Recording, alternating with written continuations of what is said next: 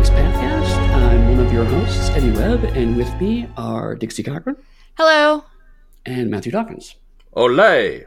Olay. That's a good one. Oh, I haven't had that one no. yet, I don't think. No, we haven't, have we? Check it off the list. This week, we are both come back, all three of us have come back from respective conventions. So we're actually going to have one of our convention panels recorded for you. It was at Save Against Fear. Dixie and I were on a panel about world building. And Josh Heath was nice enough to record it. He's been a freelancer of ours. He's got his own podcast, which currently escapes me. I feel so bad about that all of a sudden. Wow, Eddie, way to prep for the episode. Yeah, I know.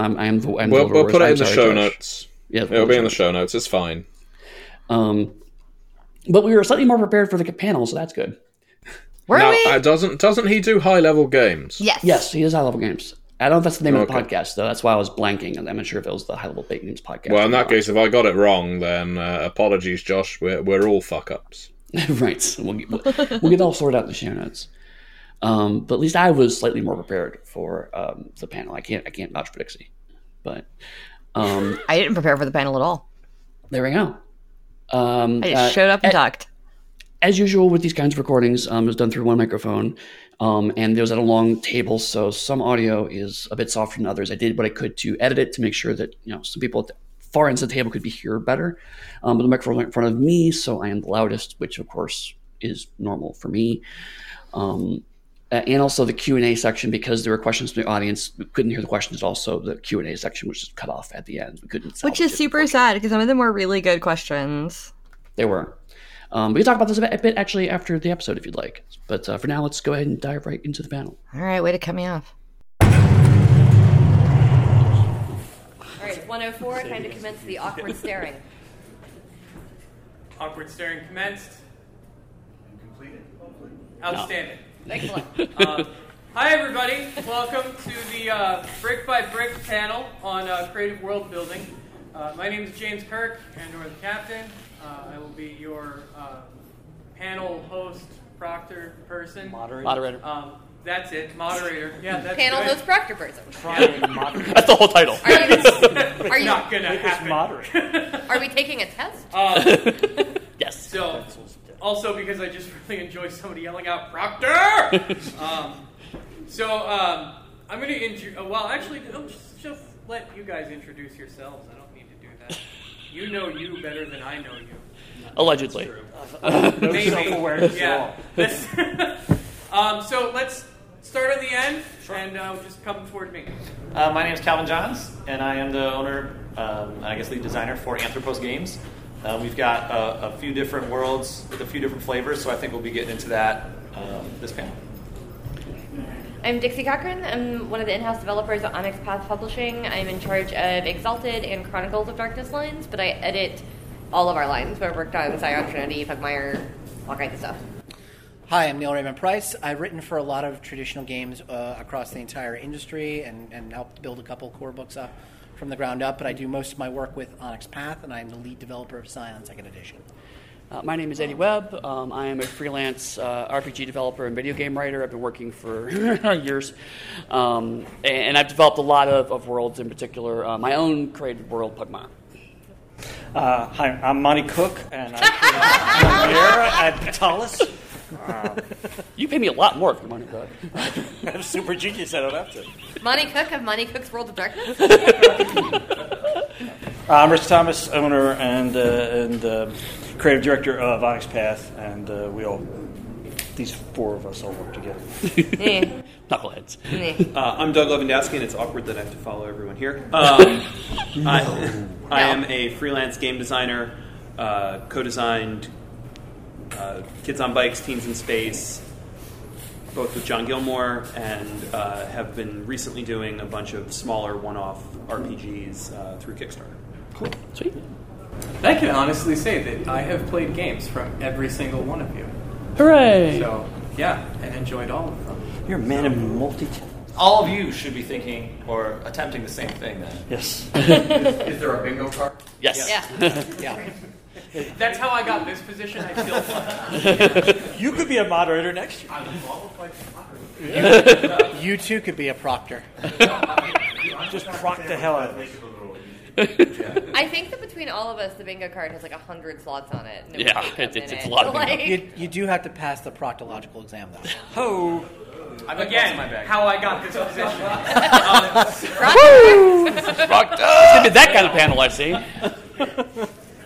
So yeah, we're going to be discussing world building with all of these fine folks, and I have a list of questions that I have totally rehearsed and not just seen for the first time 5 minutes ago. We're going to start with, how important are world settings in your opinion? I'll go ahead and say that really depends on the game. Yeah. I think that some games, things like Pugmire, for instance, or Exalted, which is one that I have a lot of personal, truck into, really depend on the world to kind of shape how you play and shape what you do. And then I think there are definitely quite a few role-playing games out there. Like, if you look at, basic D&D 5e, they don't really talk much about the world in there because you get enough of a sense of it just from knowing fantasy media and knowing, and, making your characters. So the DM has a lot more, agency to build their own world. Right. So, a lot of the Chronicles of Darkness games, and even things I think like Kids on Bikes, are more set in our world. Yeah. It's basically this, so you know it. You don't have to explain what the world looks like. Yeah. To riff off what Dixie is saying, I generally see 3 different approaches taken in the industry. You either have a pamphlet, like a half-dozen-page indie game where it's all about mechanics, it's all about the play experience at the table, and the world doesn't actually matter at all. And then you've got the sort of hybrid model that you see more in Fate, you see in a lot of other types of games where it's let's build the world as we go along, let's build it collaboratively. And then you have the big, very designed, things like L5R. L5R, where it's come play in this world. And this exciting this thing. is Rokugan. Here is what it is like. Play in this way, etc. And all 3 of them are they're not. I mean, they're a little incompatible, but they're not necessarily better or worse than the others. It's all about the play experience that you want to have. So I also feel like it's kind of a moot point to a degree because even a game that allegedly is worldless and is a more generic system still gives you an implicit understanding of the world you're playing in. Yep. If you take Fate versus GURPS, for example, 2 systems that are designed to put any world onto them, the resulting world is going to be very different depending on which system you use. So, there's an emphasis on drama and action in a Fate-style game, whereas there's a focus on balance and continuity in a GURPS game.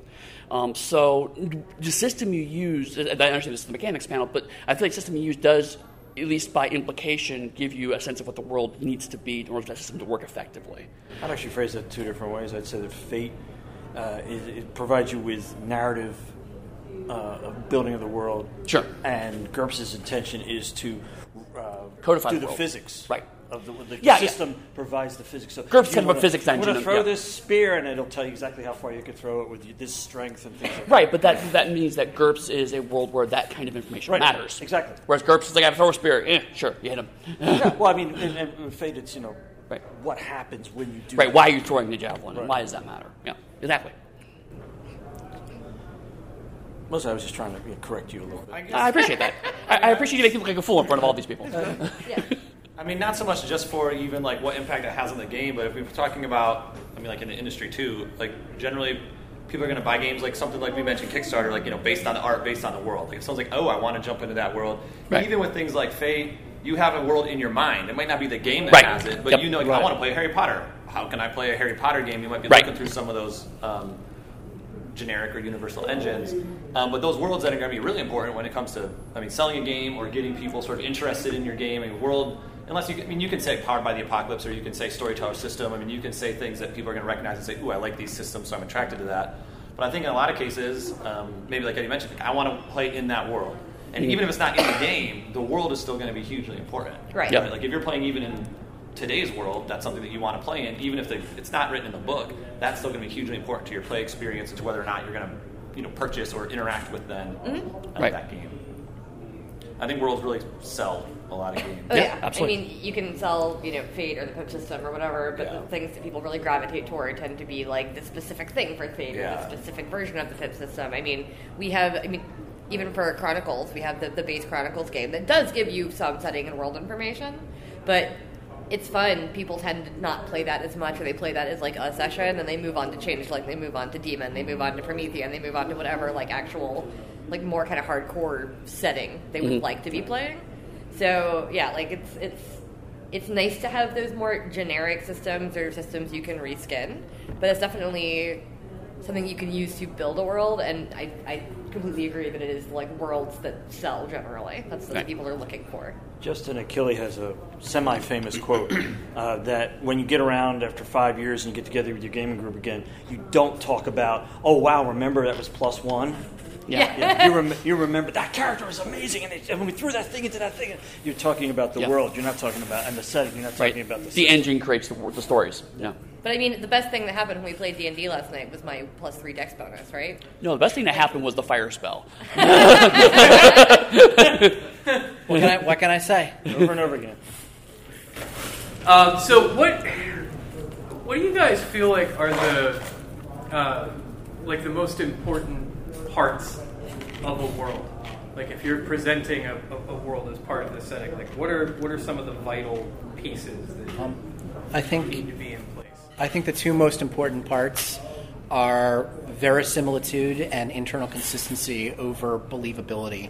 Because you can do all manner of fantastical things in games, and you can do all kinds of really, really crazy things, but you want those things to ring true to the human experience, to make sense to the players at the table, and you want them to stay consistent within the world that you're building to, again, enhance that sense of verisimilitude. One author I look to a lot when I'm thinking about fantasy games specifically is Brandon Sanderson, because he is very, very, very good at actually explaining to the reader how the magic system works and then living within those rules for whatever the series is. Because I've read too many fantasy novels where the very end of it was something like, and then he developed a hitherto unknown power and managed to kill everything. And I'm like, this is terrible. You cheated. Like, you cheated. Like, why would you do that? Whereas Brandon Sanderson will lay out the rules, and sometimes you might forget about a rule until book 3 when it finally comes up, and you go, he told me that in book 1. But I am no man. And I have found myself sitting there reading a climactic scene going, oh, but you can do the thing, because you told me you could do the thing 400 pages ago. And then they do the thing, and I'm like, ha! Like, you did the thing! But the verisimilitude and like having it be consistent is really important to me. Yep. So yeah, I agree with you. I just want to throw out some inspiration there. Yeah, and if you don't have that kind of internal consistency, it can get harmful. You need to develop a good skill as a world builder, as an editor as well, and being able to look over the sorts of things. I've read fantasy novels where a character talks about putting his hands in his pants as he's walking down the street, but he's got a walking staff, and then later in the same scene he like taps something with his walking staff. I'm like, well, how'd you put both hands in your pockets? Did you like tuck it under your? What did you do? Walking stick. Yeah, the stick walks, right? Yeah, walk with it. And so, again, like learning those rules and being able to build stories around those rules is effectively the same thing as building a scaffolding so you can paint a very lovely, lovely mural. You can't paint the mural if you're just kind of like standing atop there and just doing it. It's better to have that framework to work through to develop the stories you want to play. But I would also say on the opposite side of that, for me, freedom in world building is incredibly important.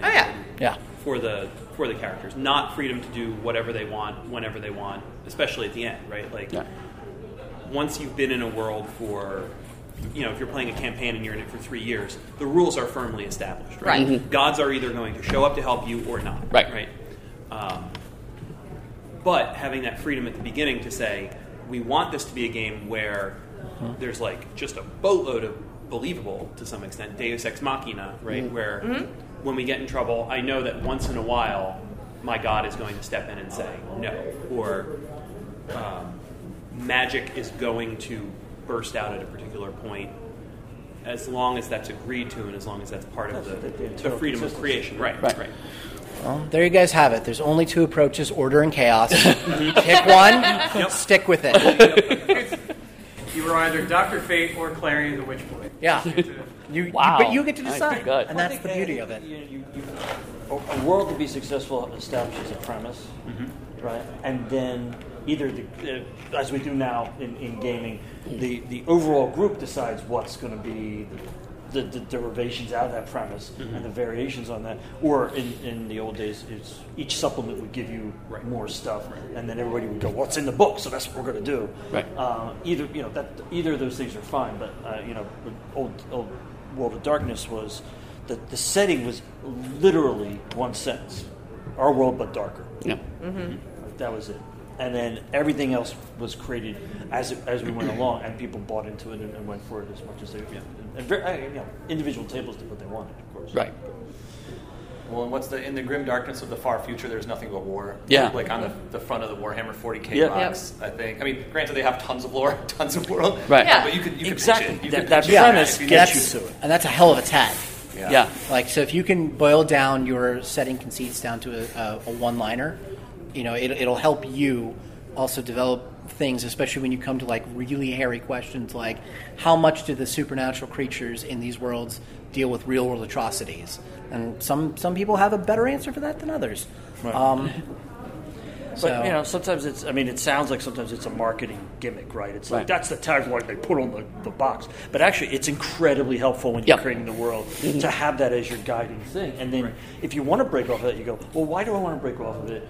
Why do I want to show an Eden planet in 40K? Why am I thinking about that? Maybe this doesn't work for where I want this game to go, or maybe my idea doesn't work for what this game should be. Right. And sometimes that comes like later on in the process. You would think. I mean, ideally, you want to start off with that, but over time, it's going to change. Like when I was developing Pugmire, I had a one-sentence design philosophy, and it was very boring, a family-friendly tabletop role-playing game involving anthropomorphic dogs. But then, like after a couple of iterations, I realized design philosophy is be a good dog. A lot of the game stems from, at some point in time, either reinforcing or subverting that particular line. So sometimes you discover that over time, but once you do, being able to crystallize that and putting it at the top of your design document or referring back to that so that way, like you say, when you have those hairy questions, you can go, okay, is this too far afield? Is this just getting into the weeds of things, or is this actually reinforcing and establishing the world I need? And I might then even, you can even like take the question entirely differently. Like, so far we've been talking about like approaches to world building. And if we think of like what's important about the world, like what are the kinds of things you need to include in a world that are important to communicate to people or to be innovative or creative or something. I mean, I guess when I was originally just sort of like musing or thinking on these questions, it's like what do I really think is important about the worlds I design?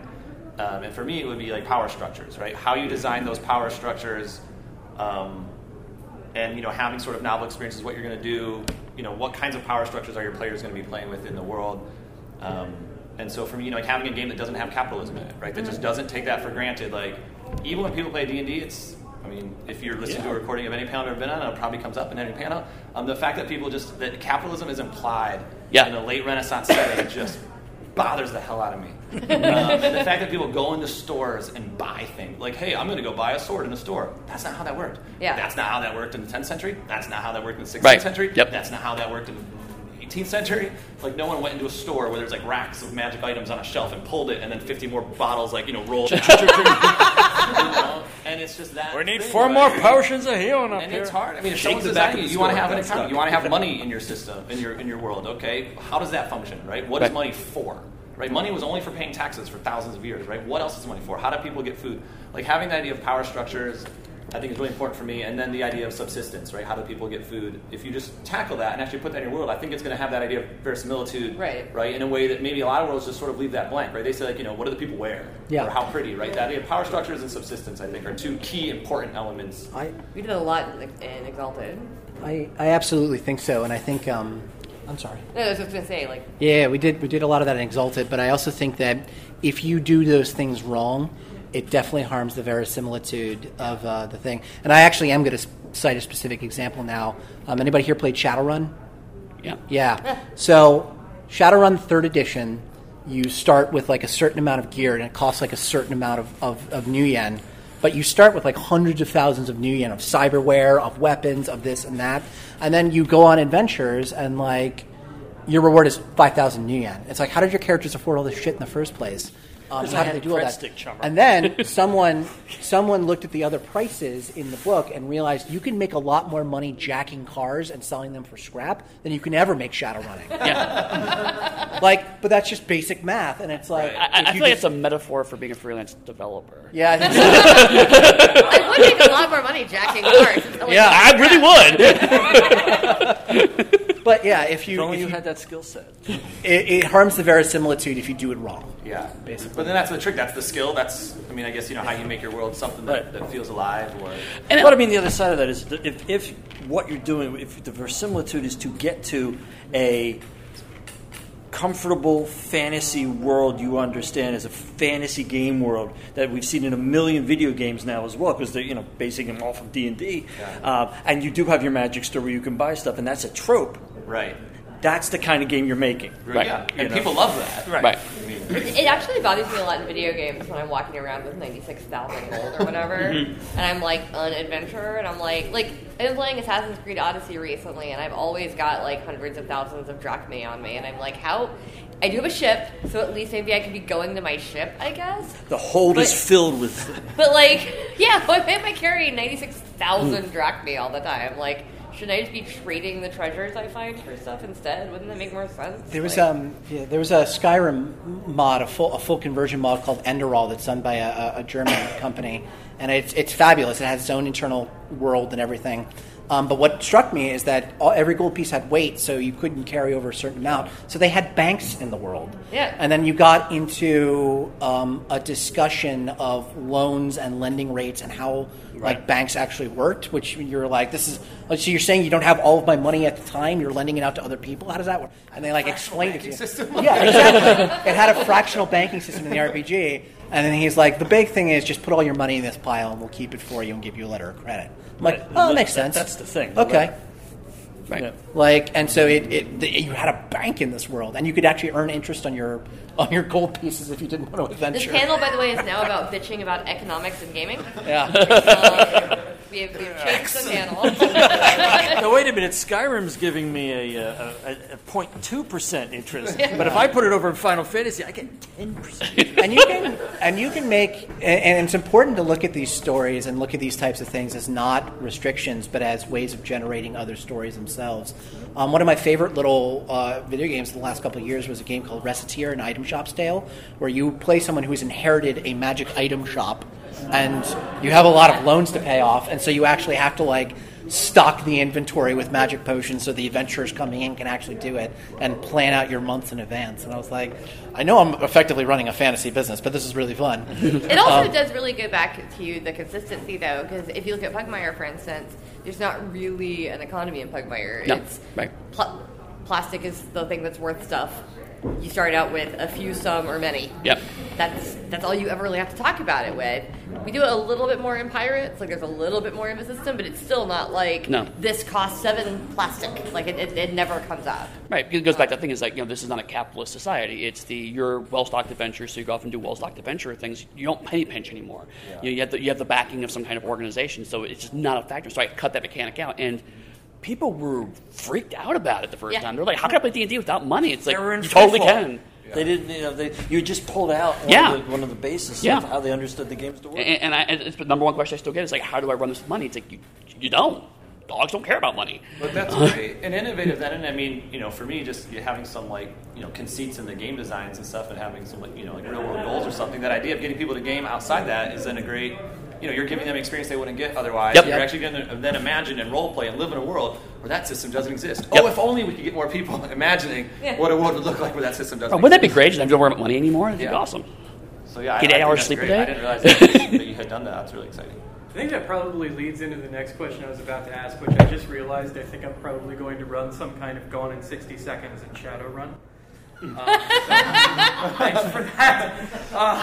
Shadowrun, game of carjacking. It's more lucrative and far safer. Family run. Too fast, too furious, too jacked. All for the corporation.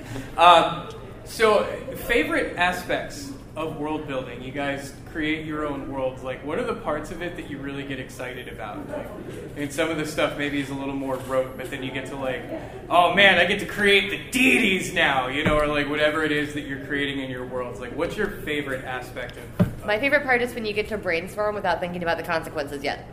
Oh yeah.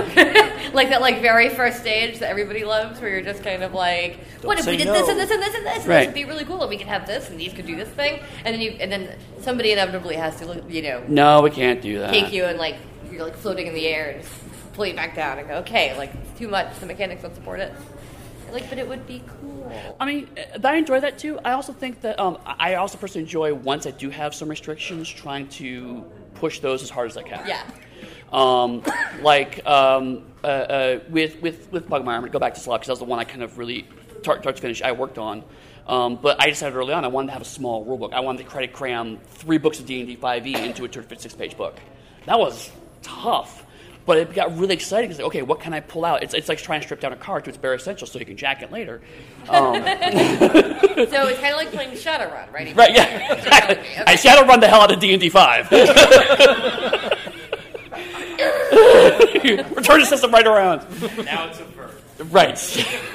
But I mean, it was the okay. Like I said, I'm taking the economy out of that, and what does that change the world, and how does that play out? How do I streamline the system, and what does that say about the world? I knew I wanted to have a morality system that wasn't alignment. It's okay. So what do I do in place of alignment? So I mean. That sets up challenges for me to kind of think through and figure out, and coming up with clever solutions to that is really exciting afterwards, I will admit, because in the middle of it, it's banging my head against the wall. How am I going to do this? Yeah. And sometimes the answer comes like that, and sometimes the answer comes a year later. In the shower. Right, but both times people think you're amazing clever. It's like, cool, that one was really easy, that one was painfully hard, but at the end of the day, it's like, no, I'm very satisfied with that chance of solving that particular creative problem. It's just the work that matters. Yeah, it is. Absolutely. I guess I have 2 stages to that. The first is when we're trying to figure out what it is we're doing, and those aha moments. Mm-hmm. Yeah, those are good. And a lot of them do come out of the brainstorming. Yeah. And just like, this fits into that so well. Blah, blah. And you know, again, I'll refer to Eddie's Pugmire since we all like to talk about it. It makes him feel special. It does. That's all I get in life. Eddie, I review pitches from all kinds of people's great ideas for games, and I look for the aha moments. And with Eddie's, I was reading through, and we got to the Code of Man, Yep. and Be a Good Dog, and all the other things, and that was just woohoo! Now I'm seeing how this thing can be so special and so very, very cool. And it's funny because I kind of focused on that. Then we were in a demo game or a pre-game or whatever. Oh, the playtest, yeah. Playtest game, and the players all focused on that line. Be a good dog, yeah. Like there's 5 or 6 things in the code, but be a good dog, and they were all using it in different ways. And the shepherd, the healer would go, when she healed, would go, be a good dog. You are now a good dog. And wah, healing would occur. And our big Leo, and just as he's fighting, he's like down to 1 hit point, and he smashes the automaton down, and he stands there with the sword over his head and goes, I am a good dog! Yep. I'm just sitting there going, wow, I think we got something. Yeah, here. it was really, really enlightening. And like you said, then you started to actually wean towards that phrase. And then the second thing is adding to the verisimilitude on a visual level. Because that's my background. Right. Yep. So adding things to what everybody's coming up with for the world. So whether it's flags, whether it's symbols like the freaking vampire things, whether it's a language with like werewolf or exalted or something like that, like coming up with an alphabet and things like that, and maps, all the stuff that makes the world seem more real because you've got a visual to play off of as a player to GM. That's really where I actually get like really excited. Artist. Because artist.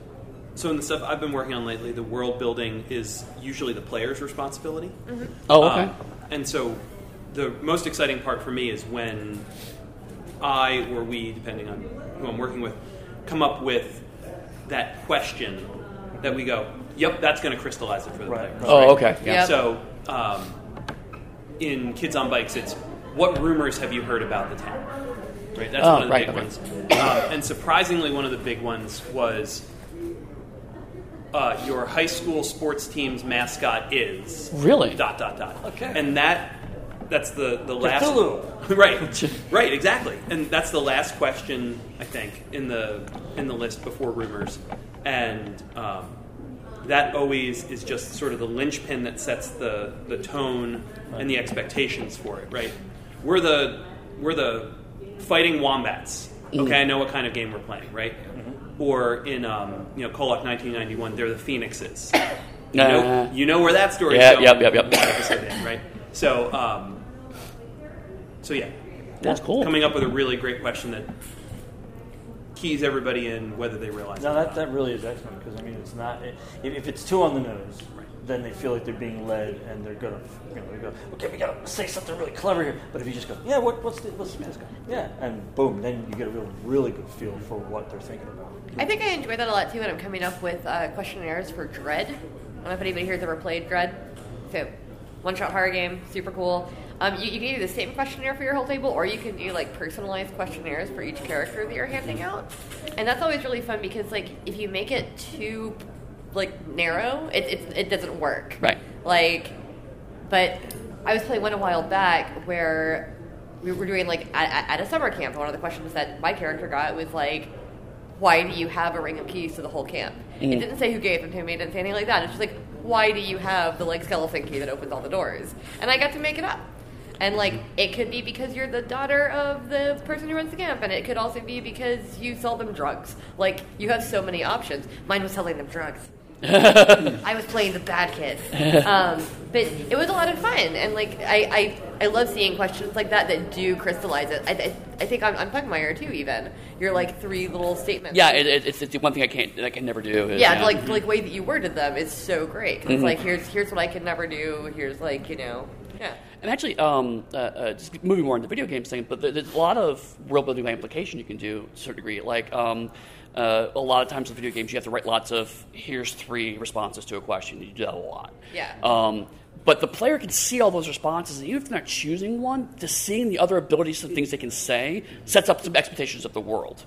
So if you're playing a noirish game, if you have lots of questions as your responses, that sets up one side. Those are the world where you can do lots of investigation and questions. Whereas if you're making lots of declarative statements about your morality, that sets up a very different kind of game. And so even though the player is choosing one particular path and going on one particular path, by seeing the other things that are available, by even having things that are grayed out, it's like going, you can't even ask this yet because you don't have the right class or the right stat or whatever. It still tells you a bit about the world. So you can also, not only with questions, but also with answers, set up what world building is like. And sometimes that gets really clever. It's like, by saying things this way, by twisting this word choice or phrasing it around, it can set up a really cool expectation.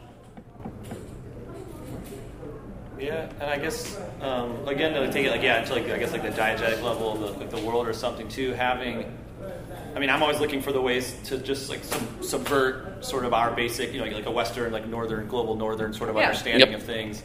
And I just think one of the examples that's kind of I think relates to some things that folks have been saying. I was working with a guy to help me develop the world for our game Early Dark years ago now, and we got to this point where we were talking about different sort of like tribal structures, how things can be arranged, and having sort of like animal, affiliations and things like that, right? Not totems, but having animal affiliations for different tribal groups. And he was like, yeah. And then if like this, wolf meets this wolf, they like know that they're kindred.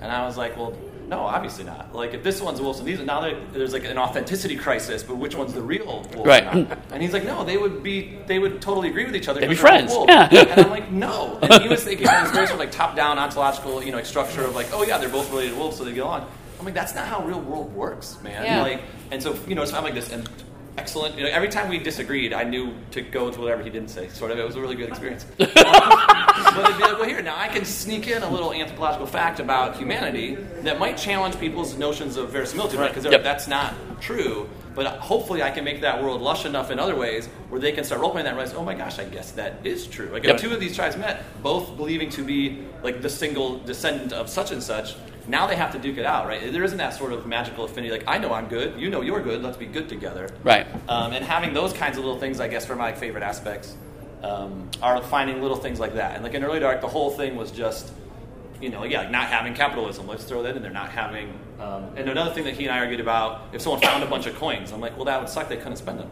And he's like, yes, they could. They would go to a store and spend them. And I'm like, that's not how it works. So why does that peasant have a sack full of gold? He would just get arrested. And the other was like, well, they couldn't do that. It's just private property. I'm like, they didn't have a notion of private property. So really pushing. I mean, you can see a theme. I mean, all of the game design are very just like pushing for these sort of to get people to think of human cultures in different ways. And Early Dark was, it comes across just some like really like, maybe like Conan-esque, like Robert E. Howard sort of low fantasy game, but the whole thing is just tucked in all these little conceits of other ways to be, and other ways that other cultures have been. And so I guess my like the aspects. I mean, again, we were talking sort of like design-wise, and then like in-world wise. It's that like sneaking in those moments where you can really get people imagining different kinds of worlds. Yeah. Right, and break those tropes. And sometimes they don't notice it. Sometimes they do. Sometimes it might be hard when they're like, this doesn't make any sense. But hopefully it. And you mentioned like alignments, doing the same things with alignments. Yep. Like there's no such thing as good. Right. So Right. And that's, how do you make how do you make alignment systems that feel real? How do people attach themselves to values? I guess those would be. Yeah, and especially if you do it in a way that the players end up finishing the word. It's like it's one thing if you say this is how it is, but another thing is like going, okay, here's the setup. Where do you go with it? The players go, oh, I see. This is an allegory for this, and blah blah. And so they feel clever for finishing that thought. Well, yeah, because like Pugmire says, "Be a good dog." It doesn't say what that means. Yeah, it's like be a good dog, but what is a good dog? Like, Let me ask you a question that through the original ad campaign, but they're all using a variation of that line. Yep. But like Jack's like, we're all good dogs, aren't we? Like, Yeah. and then I forget which one Jack. I'm not a bad dog. Not a bad dog. Right. Therefore. And then like the next game we have to play with that because it became good dogs and excellent cats. And now good as a qualifier quality as opposed to a morality statement. Yeah. Well, yeah, because you want to be the best cat. Right, best cat. Very different. Yep. Yeah. And I mean, again, I guess I'll go back to that food just to try to, keep these questions. I know you've only got 4 more. The idea of I think food gets really often overlooked in. Food, yeah. In a lot of settings, right? Again, they just assume like everyone has like porridge and gruel or something. But showing even like, pulling in fruits, pulling in different kinds of birds, pulling in, and then how they get it. Like, did you see a farm? I love the line in Demolition Man when he's eating that burger like underground. It's like Sylvester Stallone and like Dennis Leary or something. Oh yeah, where his meat come like, from? Do you see any cows anywhere? Yeah. And you realize it's a rat burger that they're eating, but stuff like that. If you have like a mountain community, putting those things in again that just break up that sort of Western European idea of what medieval people ate or something. Yeah, totally. I always find, I love doing the research for that and looking at different biomes, different, ecosystems and what food's there, what's edible, what's not. And I guess can be a fun thing for me. And you'll again find that defining those kinds of details and thinking about those kinds of things will help you flesh out your world. If you do have nothing but porridge and gruel, you got to have a mill somewhere. Mills were a huge source of tax in medieval times. They were huge there. You've got to have a farm base capable of supporting that mill. So you've got a village right there, bam, based around this mill. And even if you never mention in your game that that's all they eat, you can still put the mill in there. With that structure, you can use that economy. Legend of the Five Rings, again, goes back to you eat a lot of rice, you eat a lot of cereal, you eat a lot of fish. A lot of vegetables, a lot of fish. But I remember one of my favorite little setting details is that if you go up to the Dragon Clan live in the mountains. You can't grow anything there. They're mountains. And if they feed you something, they feed you mountain tuna. And there's a conspicuous lack of goats around there. It's like, it's mountain tuna. It's not. I would never eat red meat. The mountain tuna, delicious. So are the mountain oysters as well. Yeah. Right, yes. Rokugan mountain oysters. Roku mountain oysters. No, enjoy. Roku mountain oysters. That's brutal. It's totally seafood. I think I'm editing an L5R thing soon. John Denver song in there. Yeah. Now I want to break out my decks again. So this is like a bit of a tangent because we're tangent people. But that's one of the things that's interesting about my job is that a lot of what I do is editing. Often I'm not the one building the world. I'm the one kind of refining the very last little bits of it. And devil's in the details. Yep. One thing I do every time that I edit anything for Pugmire is I Control F for the word hand. Yep. Because we use the word hand when it comes to will you hand me that? Although we try to just say, will you give me that? Right. We try to not use it at all.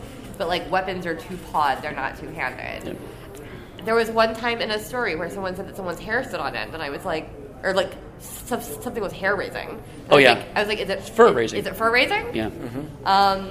Some dogs have hair, I guess. Right. That's Certain species. which was my question. Right. Like, I was like, do we keep hair raising? Do we keep fur raising? I don't know. And then rats that dyed their fur white. I was like, you don't dye things You bleach white. them. You bleach them. And I have changed that in so many stories because people will be like, oh, it's their dyed white fur, and I'm like, bleached. Yep. If it's white, it's bleached. Yep. Right. Any other color, we could use dyed. And so like having those little things and having someone, whether it's a copywriter like myself who can go through and look at it and kind of pick it apart a little and go, hey, you said on page 25 that it was this way, and then I'm here on page 133 and you're saying this thing. But because you wrote those 8 months apart, you Right, you completely didn't think about forgot. connecting those, yeah. So, having someone at least read for like continuity and little stuff is really helpful when it comes to world building. Absolutely. So what would you say, like, when you're creating a world, what motivates the creation of that world? Like, what drives you to want to make a sandbox for people to play in?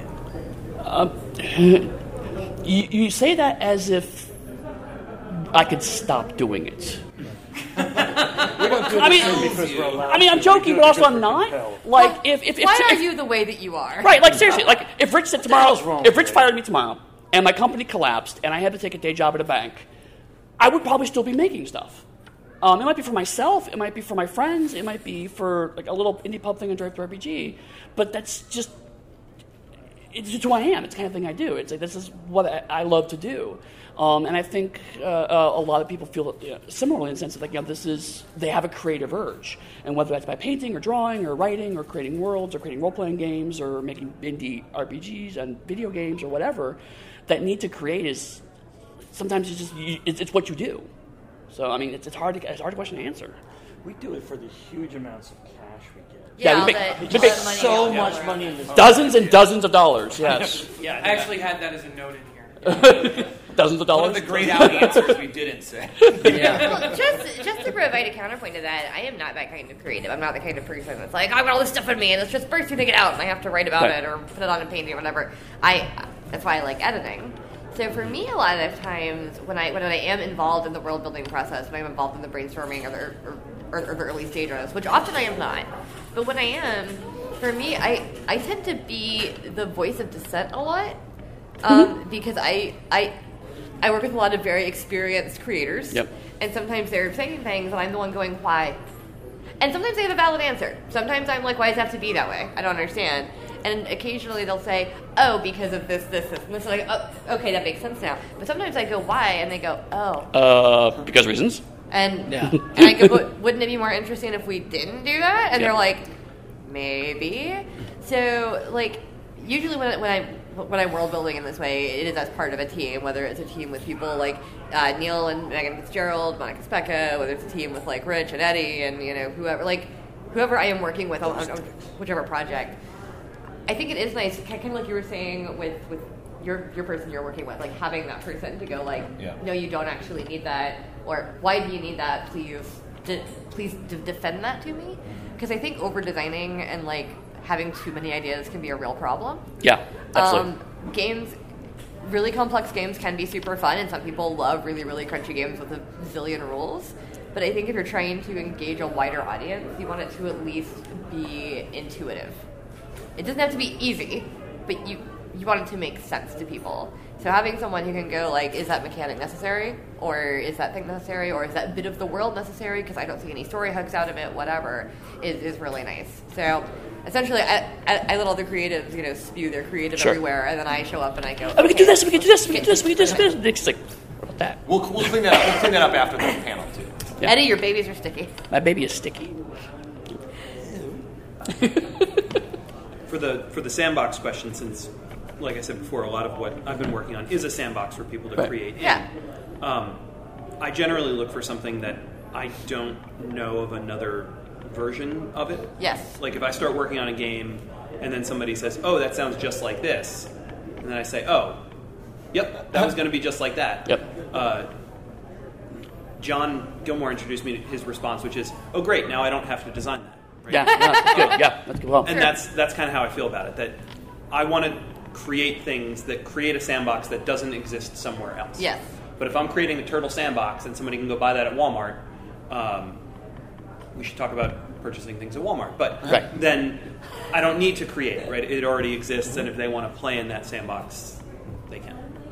And sometimes it's okay, like if someone asks a question, well, it's like this, and you can say, no, but, and then that does open up some new avenues. Right. It's like, it's not quite like that, and I do feel like there's some space for this different take on that same concept. Well, yeah, every time some other animal D&D project comes out, someone always comes to Eddie and goes, Eddie, they're ripping you off! They stole my... And it's like, Eddie didn't invent anthropomorphic animals, and he didn't invent D&D. Yes, like, Aesop owes me a lot of money. Right. So, like, I've been hearing about that guy. I hate that guy so much.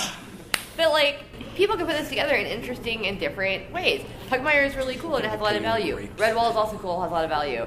Mouse Guard is really cool and has a lot of value. Like, there are lots of awesome anthropomorphic animal things out there. And every time there's a new Kickstarter, Eddie's usually like, cool, congrats. Yeah, Like, go for fun. it. Well, and for instance, I mean, we have like Anthropos games. We're developing a small animal game, and the whole thing is that they're not anthropomorphic. Well, yeah. They're animals. Yeah, and They're animals. we were talking about it the other day, and it was like, that sounds like a really cool game. Yeah, you know? right. Yeah. Like, it's the idea. Yeah, I mean, there's so many things that like make it new, right? I guess Yeah, in my, totally. like, college creative writing courses, I always said, make it new, make it Yep. new. Yeah. Whatever it is, make it new, right? And if that means plus Cthulhu, I mean, you can do that. So that means, you know, like, my same. Every it's not game a plus turtle, Cthulhu. It's not a turtle. It's a seashell. It's not a turtle. It's a camel. Or Right. you know, like, whatever you're going to do with that sandbox. You're running a diner Yeah, you can plus make Cthulhu. things. You can make things new. You're not going to make a new thing, but you can make things new. Yep. Right. So the idea, everything's been done before, but you can do it in a different way. You're not going to make, like, if you're a band that says you have no influences, you're just stupid. Yeah, Yeah. wrong. Because it means you've been influenced passively and you don't recognize it. Right. If you're a band that says, I've got 3 or 4 influences, I want to be just like the late Monkees, but with a little bit of interpol sensibility, then I know that you're not a hack because you know where your influences are and you Right. know what you're making new, you're being. And you can embrace them and Yeah. lead into them rather than just abstractly going, oh, I'm not quite sure what I'm influenced by.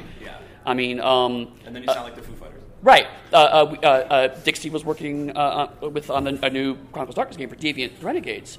And so, like, I remember early on, one of the questions I asked was, like, what are your influences? And it turns out there's, like, 150 of them, you know? But, I mean, it was helpful to define this weird new space that we couldn't quite define this. Okay, it's a little bit of this, a little bit of this, a little bit of this. Oh, and now I'm starting to see what that space looks like. One of the ways that we keep the world of Exalted, of creation, which is the world in Exalted, interesting, is that every time that we describe a new place, or even a place that's been described before, but we're, like, fleshing it out, we generally take 2 to 5 real-world cultures and we moosh them. And we even do that in our art nerds. Like, if the place is a mixture of, you know, Rome and feudal Japan, then that's what the art looks like. That's what the architecture looks like. That's what the clothes look like. And it keeps it fantasy, but it also keeps it close enough to stuff that people understand that they can. There's like, touchstones. Yeah, there's touchstones there. They're like, oh, I know what a kimono looks like. Oh, I know what a pagoda or a temple looks like. And so we'll, like, say through our art notes, like, make it a little less, you know, super jumpy, make a little more this, whatever. And that's how we keep Exalted interesting, but it's also how we keep it rooted and, like, grounded. Yep. Yeah. Even our economy stuff, all of our culture stuff, almost all of it is like, oh, it's a mixture of this version of government from 1300 and this version from 700, and we just mush them together. And we try very hard when we're looking at that to import what we want from the culture, but also see the things we do and don't want to import. And I think prejudices, especially, are a huge part of that. Like, we talked about misogyny in the Western part of Exalted, and previous editions had it as like a very misogynistic place. And we're like, well, it'd be more interesting if, like, maybe this culture had a very heavy patriarchal element, but a lot of these other cultures didn't. And then you can have negative stuff in the game and prejudices. That's fine. Because your players are going to fight against. But yeah, it has to be deliberate, and it can't be at the expense of someone at the table. Also, as big as creation is saying that, like, the West is misogynistic, is like saying all of North America and parts of Central and South America are misogynistic, and just saying like that, like, as if there aren't hundreds everywhere you of go. Ways to be misogynist. There are lots of different ways. Yeah. Right, yeah. But all of these are the exact same ones. Right. Like, they all just hate one. Everybody. Everyone's Way too many people.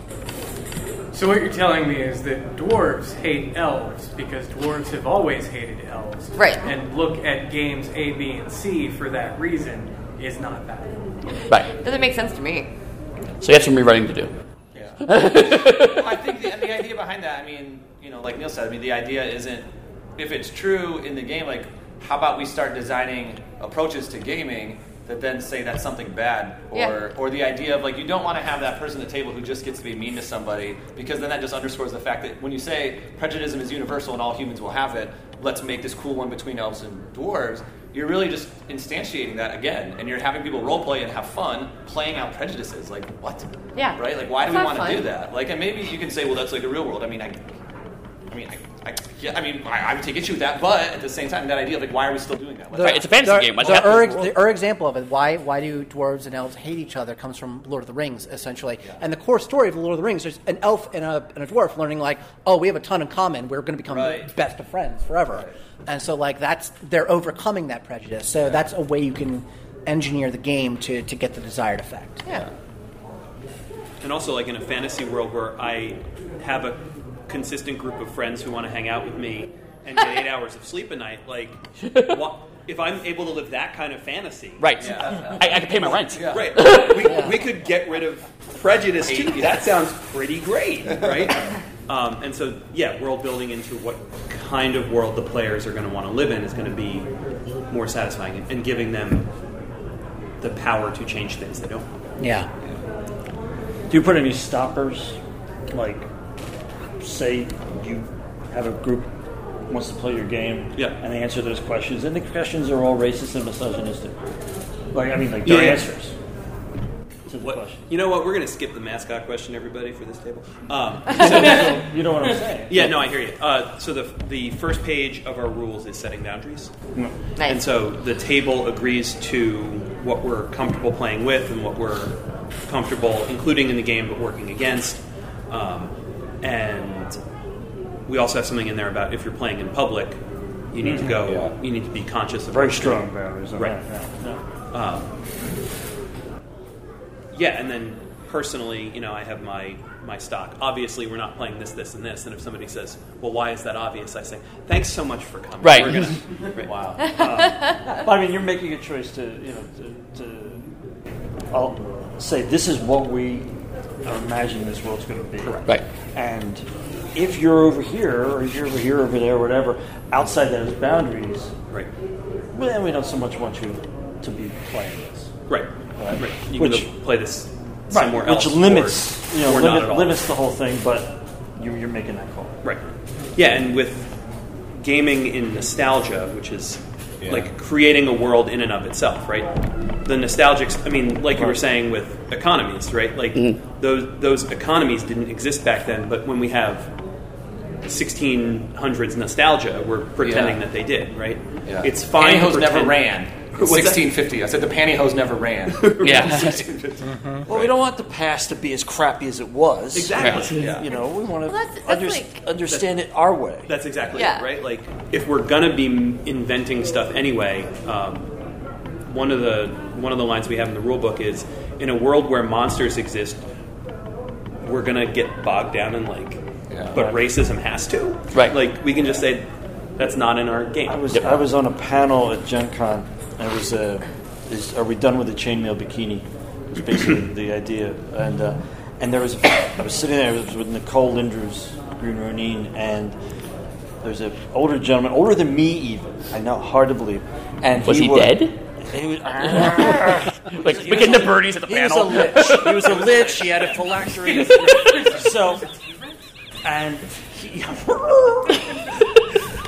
he was questioning the idea that there would be no difference in the strength qualifier bonuses for men and women, because obviously women are weaker than men on average. So therefore, on average, why would you get rid of that? You keep it in there. And that was basically Nicole's response. She's like, we're talking about a world where there are, people casting fireballs. Right. What? And we're talking about these heroes coming out to this thing. Who cares about average? Like, who cares about what would be normal in that society at that time? Based on a historical basis, care about it based on the game that we're actually making, the world we're actually making right there. And so, but he was resolute in not. He's clinging to that desperately, You've got to keep those. It's got to be a minus, whatever the thing. Dude, Resolute, Men get his +1. determination to make women characters worse. It was, But they get it a was, +1 charisma, I bet he would say too, right? ladies Isn't want to play games. Isn't that the trade? I mean, I don't recall the exact rule structure, but usually you hear those in tandem. And I don't remember it either anymore. just It's been so long since I looked at those. I had a great conversation. I was just at a panel down in Houston, and my roommate was we got bunked up, was one of the an artist guest. And we had he was talking about a panel he was on where it came up, and he was feeling one way, and we had like a 2.5 hour conversation sitting on the floor next to the big window overlooking the water. So I got my NASA hat. And it was a great conversation. And at the end, we were like hanging out, in like the green room or whatever afterwards. And he said, "Oh, hey, everyone that was on that panel with me, just so you know, we had a really long talk, and I get what the problem is now. And thanks for everyone talking to me and being patient." He's like, "I'm really glad that we got to have those conversations." So he still wanted to paint voluptuous women, and that no, his painting is fantastic. No, he's awesome. I've used his artwork; he wouldn't think of it at all. His stuff's very transpositive, very, very, very cool. He actually did an array of most significant others for a card game I did, and I was like, make half of them non-binary if you can. So he's great about that. It was just he was just always steeped in gaming that way, and that's what everyone always told him. And he's like, yeah, men are stronger, sort of. So it wasn't like an innate prejudice. Gotcha. It was the games that made him that way. Right? Interesting. It's like we could fix it. I didn't have to fight against any internal, like some misogyny or whatever. It was literally the games that. This is lots of how these games can be so powerful, right? No, I think you're holding him back. You're absolutely right. That's one of the weird multi-layered problems with our hobby, is that it's not just your culture, or it's not just who you hung around with and what you all agreed to when you were in high school. They're all weak girls. It's also the games you were also playing, and so that losing that touchstone to your nostalgic past by saying, well, we're not going to play it that way anymore, is more of a personal problem than ultimately it turns into a prejudice, but that's not where it gets based on. And it's weird how it gets in your head, because growing up, I grew up in the 90s, so I played Cyberpunk 2020, I played a lot of Shadowrun as a disabled kid, and so I had these games I loved telling me, oh, if you take on devices to make your life easier, you're going to become less human. Yeah. And so I resisted assisted devices for a long time. What do you mean, Lobot? Yeah, exactly. And now I've read jokes like, oh, you lost 3 S's because you have cyber ears now. And it's like, I love the joke, but also I realized that those games set up a completely unintentional systemic explanation of how disabled people interact with the world. Mm-hmm. That's why I like how Eclipse Phase handles it a little bit better, where it is more about transhumanism, and you're not like less human because you're in the body of an octopus. Yeah, and also Cyberpunk coming from a different philosophical basis from the beginning. Right, but it goes back to Cyberpunk Red, for example, also walked that back really, really heavily in their new edition. It's like, cool, so they've learned better and trying to do better. Ultimately, the prejudices that you have, you put in the game deliberately, are a reflection of the power structures in the game, which goes towards the point earlier that they're really important to have. I remember playing the last Deus Ex game, and they were talking about, and you don't lose essence or anything by getting implanted cybernetics at all, but there was a discussion about why there's a hate and fear and prejudice of it, and one of the characters who was anti-Aug made a pretty compelling argument to me. He said, there's a fundamental difference between adjusting a disability or having a prosthesis and having an augmentation. Right. There's a difference between replacing a damaged eye with an eye that can see perfectly and having an eye that has X-ray vision and can scrutinize you so carefully it tells whether you're lying or not. Like that's like where the prejudice comes from, and that to me was a very interesting and nuanced way of looking at it that enhanced the verisimilitude of the world. I'm like, oh, you might be misguided, but you're not stupid for believing this. You're not just automatically hateful and bigoted. Well, you're bigoted maybe, but you have an internal logic behind it, and that speaks to a lot of the bigotries and the prejudices of the world itself. So it rings true to me. And to bring up Cyberpunk 2020 again, in the most recent video game, one of the pieces of art they had out has a very sexualized trans person on there, and I remember they've had some missteps with the trans community before, so there was an outcry about it, but the art director talked about it, and I was very fascinated by her explanation of, in the future, they're not going to care so much about gender, and they're not going to care so much about sexuality, but sex is still going to be a commodity. Yeah. So no matter what you are, you're still being sold that way. And I was like, that's a very interesting way to spin that premise in a way that supports your world. Right. It doesn't matter what your gender is, but you have to look beautiful. Yeah. As you're raising and answering these questions, that's world building. Yep. Exactly. That's Back to topic. Tried to. I'm going off book, so you're welcome. Woohoo! Everybody. Off script. Screw you, John. Do you guys feel like an inherent amount of responsibility for providing these types of things in that world, or making decisions to not have that kind of bias? Like, do you find your own biases kind of melting into that? Like, how do you approach that kind of thing? I feel like having a team is really important. Yeah. And having a like good diversity of people from different backgrounds is super important when we do a lot of this stuff. Whether it's a team of beta readers, like, because some people still write their own stuff, and that's great. But still, like, having some friends who are all maybe have different perspectives to glance over it for you. Yep. Because I think that if you have an internalized bias that especially if you have one that you're unaware of, it's going to creep in there. Especially if you're writing about the real world, and you're talking, like, if you're writing urban fantasy, which is a lot of what we do, so you're writing about essentially the world. Like, a lot of my bias that tends to creep in is very leftist. I have a lot of very leftist politics, and I tend to just kind of like, hey, I want to laugh at other people, but like maybe I shouldn't do that either, because maybe the game should appeal a little bit to everybody. So like my politics are great on my Twitter page and on my Facebook. They don't need to always be in my game. Some games, sure. Some games need that. Yep. Some games work better with that. Yep. Some games really don't need that, and that's fine too. We were talking recently. We have a book that we've been working on. I'm not going to name names, but we've a lot of queer writers on it, and that's awesome. We're so excited about that. Lots of non-binary folks, a couple of trans folks, like lots of queer people. The book got relentlessly queer because everybody put that in there, and so we kind of got to a point where we said we actually need to like take this back a little because we're writing blah RPG. We're not writing a specifically LGBT RPG. We're fine having the content, but we still want to represent everyone. And it got to a point where like. I wasn't in that book anymore as a straight woman. Like, and like, so let's take it back a little bit. I love that you all put that in there. That's great because every author obviously wants to put that perspective in there because they don't see it as much. Mm-hmm. And so we had to find that balance between like, we don't want to tell them not to be themselves, but we also don't want the book to be like specifically an LGBT book.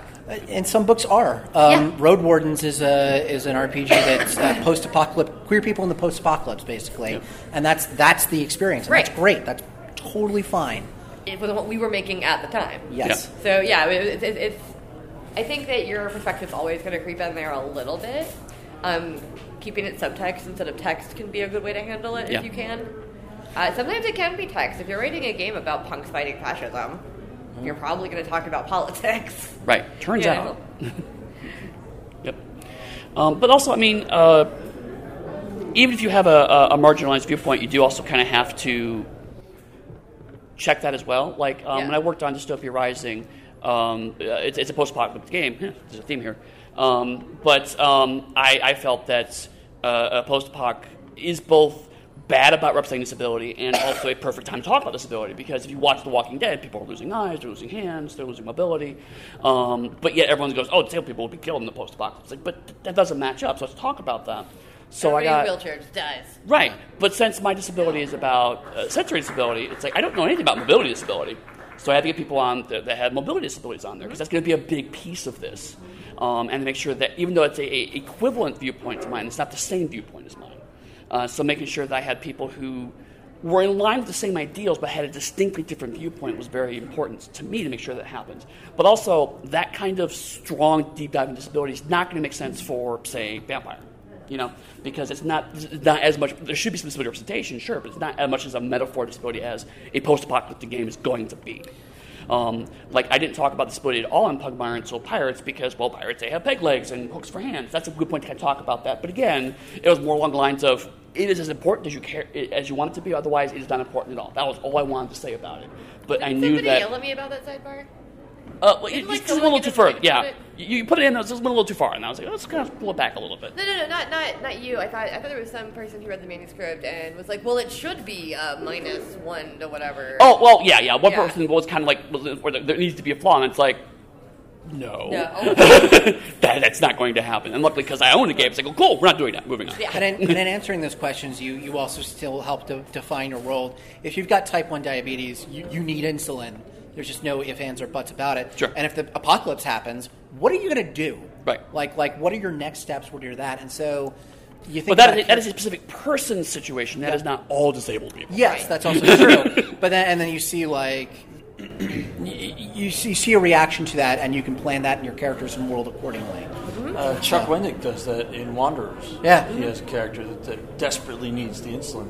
Yeah. And all the different ways that they have to twist and turn to get the stuff. Yep. Is Right, that's interesting. Part of the plot. Yeah. Well, and even like what constitutes disability too. I mean that. Like no one would. I mean, I like that idea, like the -1, right? Like that someone just. I mean, I don't like the idea. It's interesting that someone thinks that, right? Yeah. Right. And it's like, well, if you design worlds, like in our Scouts of the Taiga, our small animal game, there used to be gnomes. They built. It's like Breath of the Wild, but with little animals. And so there's these little like sanctuaries and like shrines and stuff, sort of spread out that you can find. And when you've got beavers, you've got mice, you've got rabbits, and I'm just like, yeah, the gnomes just built everything big enough for all the animal types. They just did that, Right. because they did. So there is no like sort of size. Size literally doesn't matter Yep. because the built environment does not matter, right? Right. About the size, and having things like, like why don't we say if someone's like 6'8", why don't we give that a -1? No one, Right, exactly. In the West, if we're talking about the America cool, gamer folks, are ever going to be like, let's give this 6'8" person a -1. Do you want to talk about a disability? Yeah. Right. Like, that should be numerically put into a game, right? But because because that has pre-existing societal value, or because it plays the bravado of a fantasy game or something, we think that should be a +1. And it's like, well, you think having this particular leg gives you a -1, but having this being 200 pounds heavier than the average should give you a +1. Like, you're already talking about bias. You're talking about world design. Like, break that, right? I want to explain to you why that's not the case. And a bit of a digression, but actually, that exact point, if you watch the HBO's Andre the Giant documentary, it's like Andre the Giant, strongest man in the world, and the whole thing is about how his physical body betrayed him and made his life miserable. Over and over again. Yeah, I mean, so it's like, it was absolutely, by your definition, should be a explicit penalty, but no one sees it that way. And just trying to get me reorient, I mean, it comes from, teaching anthropology and stuff too, right? But like trying to just get people to see that, right? Yep. It's something I put in my games, right? I mean, I really try to just snap that out and realize, why do you think having this leg is -1? Yep. And why don't you see being 6'8" -1? Yep. And they're like, well, because it's better. Why do you think it's I am better? totally And then stealing that, by the way. Just make that. Just get it in place where they see, societal values pre-exist. We've built physical spaces because of our value systems, and that's why I'm thinking that if we're going to make a new world, let's not do that. That's literally the same tactic that I use when I want to get somebody to explain an offensive joke to me, or like statement. They'll say something really offensive. I'm like, why is that funny? And like making them explain it is the best way to make them realize that it's not funny. I can confirm being 200 pounds heavier than the average is not an advantage at all. Right. Yeah. But you got +1 constitution or strength or something, right? I did, yeah. Yeah. You drink a little more alcohol than the average. And I definitely agree with everyone here. Tall people should be penalized. Thank you, -1. Yeah. Baby. Well, I remember, and I mean, I don't want to, but the idea, like, I was out with my girlfriend at some point, years ago, not my girlfriend any longer, and we were at some place, and she's like, I have to go to the restroom, and I was like, okay, yeah. And like 5 minutes later, she's still there, and I'm like, what are you doing? I thought you were going to the restroom, and she's like, I don't know where it's at. And I was like, it's over there, right? And she's like, I didn't know that, and I'm 6'1", so I can see the sign. Right. Over She's the 5'2", and so and I like, so I just like got down and looked around, and like all you see are dudes' chests, right? It's a sea of humanity. Thank you. I'm just like, oh my gosh, like how just as a thing of world, like you literally can't see the exits Yeah. at any given moment. You can't. And I was just like, wow, right? And having those little realizations, I mean, hopefully you should have Yep. those every tiny month little of your life. people. You should have those, right? I mean, everyone should be constantly pushing and breaking and reforming themselves, and hopefully, I mean, I feel stupid that it took me till I was like 28 or something to have that experience. I get hit right? in the That's face with stupid. backpacks at every convention I go to. Yeah. Because people walk around Gen Con with their big ass backpacks, and they walk and they turn without thinking, and they smack people my height in the face. I'm also armpit height at concerts and conventions. But- if you ever see me at a crowded con, I'm probably wearing 6-inch platforms. It's not because they're comfortable. It's because I like being 5'7". Yeah. Right. But it goes back to your original question, is that because we're making interactive media where people can play on these roles, I do think it is important for us to think about these things, because if they play these roles and come away with a wrong understanding of what it's like to be that kind of person, we have failed. Yeah. Yeah. So I think that we need to do our best to try to make sure that they're getting these experiences as authentically as possible within the framework of the game they're trying to play. I mean, some games, like fantasy games, like I said, it's like, I'm playing a character with dark skin in a fantasy world where racism doesn't matter, then okay, I'm not going to get that authentic experience. But we've established that's why that is. But if you're playing Harlem Unbound, right, Harlem Unbound is which is the only book I've ever seen that in the opening chapter says everyone in this book is a person of color unless otherwise specified. Racism is a thing. It's like you are fighting against the mythos. Right. You're also fighting against racism, and you're dealing with racism because sometimes you can't fight against it. Sometimes that cop's just going to put you in jail because he's white and you're black. And that's part of what Chris Baby wanted to let people understand. Right. Yep. Like when they played this game, they wanted people to feel both of the horrors: the horror of being a black person in the early 1900s in New York, and also the horror of fighting the mythos. Yep. And it's kind of a toss-up in that game as to which one is actually worse, because one is your everyday life all the time. Yep. And the other one is a thing you dealt with maybe once. Right. Yep. I think one of the things that people, game designers, but also players say a lot is, but I just want to play my game and have fun, which, or I want to make this game so people can have fun.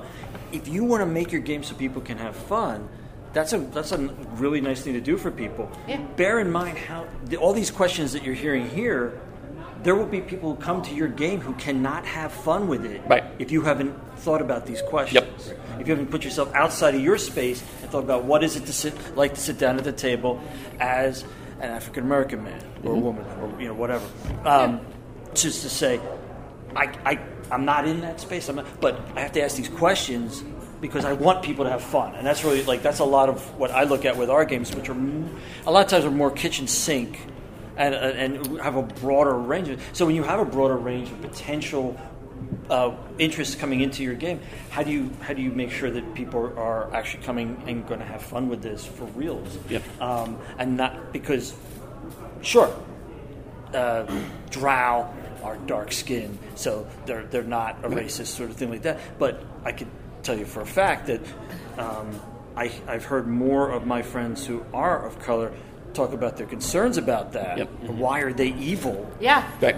As a race, then that's somebody I can identify with. Okay, Dritz, everybody kind of I want to use the two swords, but that was across the board. That was if you go to do a magic system and your first thought is white magic good, black magic bad, maybe unpack that.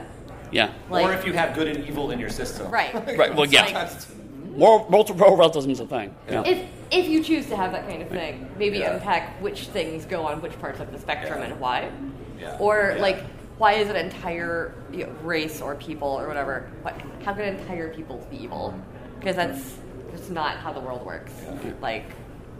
No, it's not how the world works. It can be how your world works, right? If you're aware of and explicitly addressing that. Not just say, well, of course they're evil because they're evil. Or even worse, then you can tell they're evil because they have the dark skin. But it's one thing to say, they're evil because of dark skin. Another thing to say, well, this group of people were specifically possessed by demons, and that's why they all act in a certain very specific way, and the other peoples of the world find that to be evil from their perspective. That's you're giving the same point, but in a much clearer, more inclusive way. Yeah. And I was on a panel, we were talking about that too, and it was well, what if someone casts a delusion spell on an whatever. I don't know D&D, all that, an evil thing, so now it doesn't think it's evil anymore. Can you cast your, dispel evil against, and they were getting in the layers of it, and I was like, how you can just get rid of that, and they were going on, I was like, you can get rid of that by not having dumb good and evil rules in it. And you don't need to have different stuff. Once you go down that road, D&D's not going to be with you on that trip. Right. Well, and so then they kicked me out of the room, and screw the man. Just walking back and forth and outside with your protest sign. People talk about one of my favorite examples from The Lord of the Rings is right in the beginning of the Two Towers, when the Uruk-hai and the orcs have the halflings, and the orcs are like, hey, let's eat them. And the Uruk-hai like, no, we can't. We've got to take it back to Master. And then so they end up killing the orc. And he's like, looks like meat's back on the menu, boys. And then all these fanboys are on the internet like, oh my god, orcs have menus. They're evil brutes. What a stupid thing to say. It's well, actually, if you read the books, they wear waistcoats. And they have a society. They use dishes. Right. The orcs aren't evil monsters. D&D taught you that. Right. That's something that they took from Tolkien and moved. In Tolkien, the orcs are a culture. They're really bad. Right. He based them off of... our rivals in World War I and II, but that whole idea of they still had a culture. It wasn't like in the movies where they're sitting around in armor, just hanging out on the floor in Mordor. They did have to interact, And I think even that, I mean, he doesn't do a good job. I don't think Tolkien did a good job of world building that particular culture. Sure. But he did, I mean, they have menus, you could imagine. What Yeah, does it look like, we right? don't agree with necessarily what he was trying to accomplish, but he did think it through. Right. Yeah. I mean, the whole idea of potatoes and tobacco and an English world without America, no transatlantic slave trade. I mean, there's good things you can do by jumping into Tolkien and looking at all the biases there. Yeah. Right. But that particular one, that whole idea of evil, and evil people just sit around being evil, right? And we talk about the NPCs like marching in a circle being evil. So we're getting close to time here, but I want to give everybody a chance to your ability to offer some advice for anybody that might be at the panel today that might be creating their own world. What would you tell them as your sage wisdom and guidance? I would say create a world you would want to play in, and then see if other people would agree that they would want to play in it and would feel comfortable playing in it. And if it already exists, then you don't have to make it. For me, be okay with getting it wrong once in a while. No, it's hard for me to think of a popular IP now that has been around for more than 10 years who hasn't changed at some point along the way. Whether it's because of being more inclusive, whether it's because they just had better ideas. Star Wars franchise is not remotely what it was like based on the first movie. If you watch the first movie and nothing with the rest of Star Wars, it's a very different film, as a random example. So be willing to go, okay, that was a good decision I made 5 years ago, but I'm a different designer now, and I can do new things now in that same space. Once again, just internal consistency and verisimilitude are probably the two most important elements to me. And on the topic of having diverse voices, listening to a lot of people, you may listen to someone's experience and be like, that is not the type of thing I want to have in my game. That's not the viewpoint we're going after. And that's sometimes okay, but when you put things into your game, you should put them in with intentionality rather than because they're the default. Consider every voice, consider every piece of it when you're putting it in there. Eddie and Neil took mine. So I was going to say something about talking to other people and also being cool with getting it wrong. So no, I don't have any advice. It's all gone. See, you don't have to do that anymore. See, we read you don't have to design that. I am sorry. It's okay. You talk too long, as always. And I've already said my stuff before, too. Yeah. I mean, like for real, like doing anything collaboratively, I think always helps. Whether it's getting your friend to read it or hiring someone to read it for money. That's a piece of advice. Pay your freelancers. Yeah. You hire anybody, pay them. There you go. It doesn't always have to be in lots of money. like a formalized amount of money. You could buy someone dinner and say, "Will you give me a half hour of your time to talk about Trade this thing?" services. Trade services. Like small royalties, I think, on her smaller games. Or to say, "Hey, I'll give you a free copy of the book if you want to give me your opinion on this piece of it." And I'm like, "Okay." Yeah. And don't be afraid to do exactly the thing you want to do, make the world and the game you want to make. Just don't worry about selling it. Make it because you really, really enjoy it, and this is the thing you've always wanted to do. Have that artistic expression. It does. If you're concerned about how do I get this out into the marketplace, there's crowdsourcing. There's Kickstarter maybe that you can kind of try that or at least get a touch of that. But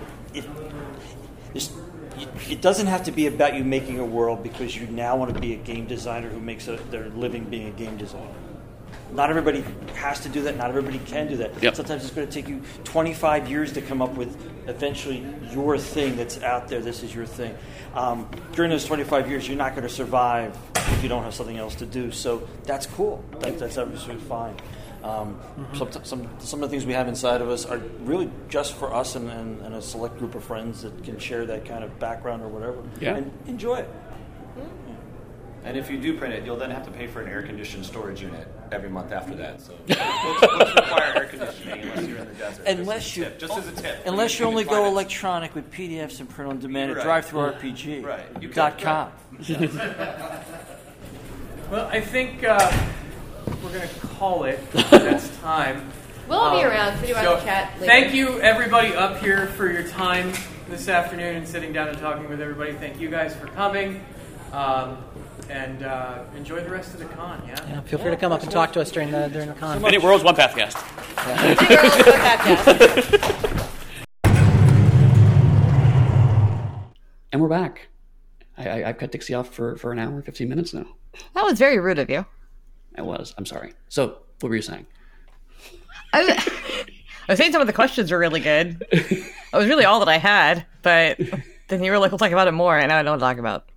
The questions were really good, weren't they? No, we did have a couple.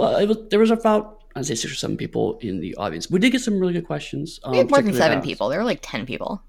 To be fair, I did not count. It just seemed like it was an intimate group, is what I'm saying. It was like, I actually kind of like sometimes the intimate panels because, like you said, we do sometimes get good questions, good back and forth. Yeah, totally. And we did have one person ask about what to do when someone at the table is not quite in line with what you're putting down in terms of inclusiveness at the table. So I just had some good discussion about that. I mean, I'll say it on the podcast. I don't care. Sure. Someone had a question where they were running a streaming session and they wanted to include non-binary people in their NPC universe, as it were. Mm. And they thought one of their players, who, for what it's worth, like, I talked to the woman who was doing this. She said, like, they're mostly decent person. This is like a weird blind spot of theirs. She thinks they can learn, which is a different thing than someone who is just staunchly like, that doesn't exist and they're wrong and you can't help them.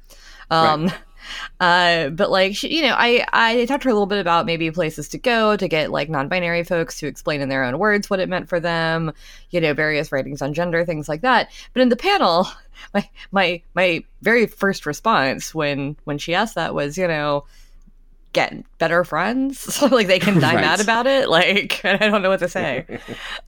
Because I've had that situation before where someone's like, I can't deal with gay people in my games. And I'm like, bye.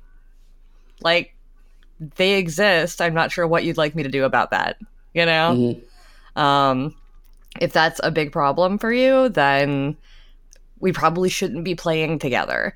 I'm not going to, segue my game into queer erotica all of a sudden. That's not going to happen because I don't segue anything into any kind of erotica. But like, I might say that someone and their, same-sex partner are there. Like, that's not a problem. Mm-hmm. It's just the way life is. So like, I'm not sure what to say. Sometimes people ask questions like that. Because I want to be helpful and give advice, but also I just want to be like, get better friends. So. Well, Matt, that's something that I think you and I have talked about privately, about the sense that sometimes the best way for a community to thrive is to just cut off some of those dead ends, as it were. I mean, obviously, we want as many people as possible to play our games, and people who are excited about our games, we want to be excited with them. But if someone's going to come in with just strong opinions that are against the tone of what we want to do with our games, it's better for everyone involved if they just don't buy them. Yeah. Yeah, like, it's okay if our values aren't the same. I don't need, fans whose values are the exact same as mine. That would not, I would have very few friends if that were the case.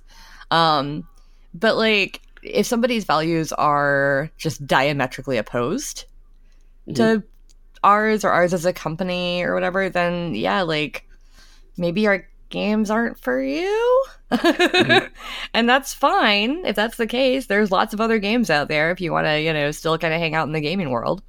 But like, we have a lot of, LGBTQIA plus creators and writers, and they're always going to want inclusiveness in the games, and we're always going to want that. We have people like Eddie, who's a disability advocate. So if you showed up and said like, hey, it really bothers me that there are disabled people in DRE, Eddie's knee-jerk response is probably going to be, die mad about it. Yeah, later. Because you were talking to a disabled person. And I feel the same way when I'm, like that's part of how I try to be an ally to all my friends who are various layers of marginalized, is by just kind of saying like, yeah, we'll put that in the game. Sure, we'll put that in the game. Let's use gender neutral language. Let's have, big tough guys that have same-sex partners at home because that's a thing that happens. Let's have, tall assigned male at birth non-binary people because that's not something that gets represented a lot. And I just keep trying to throw it out there. And yeah, it makes me happy. Yeah. I like inclusiveness, and that's a big part of world building for me, which I said on the panel a little bit. Absolutely. And I think that's one of the things that I like about Save Against Fear specifically as a show, is that because it is a show that is geared towards therapeutic applications of tabletop role-playing games, and talking about that, there's naturally going to be, as a result of that, a sense of thinking about how people react to things and how people respond to things. So it's really cool to have a kind of space that thinks about those things and tries to be respectful of those things. So it's a nice show. And it was your first time at the show. What did you think of it? Yeah, it was really fun. So Save Against Fear is not a huge con. It's 500 people or so in Harrisburg, Pennsylvania. This year, and I think previous years, not all the time. It used to be in a game store, but now it's in kind of an empty department store. So pretty big open space, which is cool.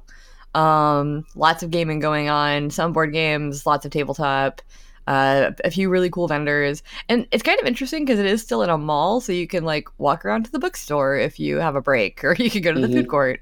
But I liked the people I met overall. Like, I met a lot of therapists, which was really cool. Like, as somebody who has benefited from therapy over the years, I really like meeting therapists and talking to people who are in that line of work. And everyone I met was super nice. Like, we did an escape room the Thursday night that we were there with just all the guests. Yep. Which was really fun. Me and Eddie and Cynthia Celeste Miller, and I'm going to forget who all else was in there, and Aloy LaSanta. And who is the final person? I'm so bad with names. Oh my god. I'm looking it up. I'm blanking sadly Italian too. We all did a Sherlock Holmes themed escape room, and it was really, really, really fun. And then part of what was fun too was talking to everybody afterwards, because we were there with Jack and Jen and James, some of the showrunners, and they all work in various game design crossed with therapy related things. So it was Calvin Johns of Anthropos Games. Calvin was in the Sherlock room with us? I thought so, yeah. Because I talked to him a whole bunch the rest of the con, and I didn't remember him being the same person that was in the Sherlock room. Either that or was Doug Lewandowski. I don't know. I'm so bad at names and faces. I was so focused on the puzzles, honestly, To be fair. I think it was Doug who was in the Sherlock room with us. Okay. And then Calvin was on the panel with us. Okay. No, I could be wrong about that too. I don't know who was in the Sherlock room with us. There was a fifth person. He was very nice. It might have been Calvin. That'd be really weird though. So, welcome to the podcast. Yeah, Matthew, maybe your memory of your convention was better than ours. Oh, you remember me now. You could have jumped in at any time and made points on anything I was saying, and you did not. I was listening to you. I was rapt. Raptor. You were a raptor. Yes. Yes. Hang on, that's not the noise a raptor makes, is it? It's, What's that sound?